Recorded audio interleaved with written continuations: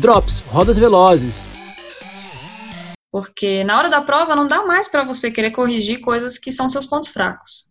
Você vai ter que lidar com eles. E você vai ter que usar os seus pontos fortes acima de tudo. Entendi. Agora, vamos lá. Alguém que está numa posição hoje que ou confia muito no seu talento, e talento e persistência são coisas diferentes, e persistência, para mim, bate o talento, mas tá ali, tem o seu talento e tal. Quer entrar nesse caminho, reconhecer aquilo que é ponto forte ou fraco e tal, mas ele precisa confiar em alguém que diga isso. Como é que faz para confiar em alguém, a olhar isso, a saber dizer? Como é que é essa relação? Dentro do treinamento mental, a gente nunca dá a resposta, sabe? Eu nunca vou dizer, não, você tem que trabalhar a sua resiliência. Nunca vou dizer. É mais de trazer clareza para o atleta. Então, fazer as perguntas certas, sabe? Perguntar o que você sente que impede você de evoluir.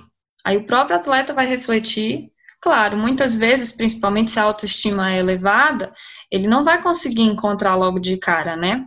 Mas aí tem todo um processo que a gente vai fazendo cada vez mais perguntas, tem as rodas de avaliação, que tem lá as características e você vai dar uma nota para você em cada um daqueles pontos e fica bem mais claro, sabe? O início do treinamento mental é trazer essa clareza, é você entender o que você precisa trabalhar.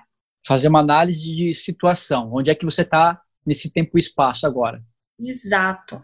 Então, a gente vai ver, eu estou aqui, eu quero chegar em tal lugar, o que eu tenho que fazer aqui no meio?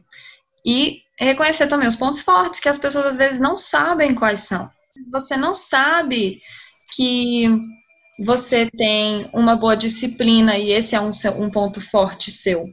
Então, quando chega nesse momento da autoavaliação, o atleta vai reconhecendo quais são as áreas que ele pode melhorar e quais são as áreas que ele tem como âncora, sabe? E aí, curtiu esse drop? Então fica ligado que toda quarta-feira tem um episódio novo do podcast Rodas Velozes.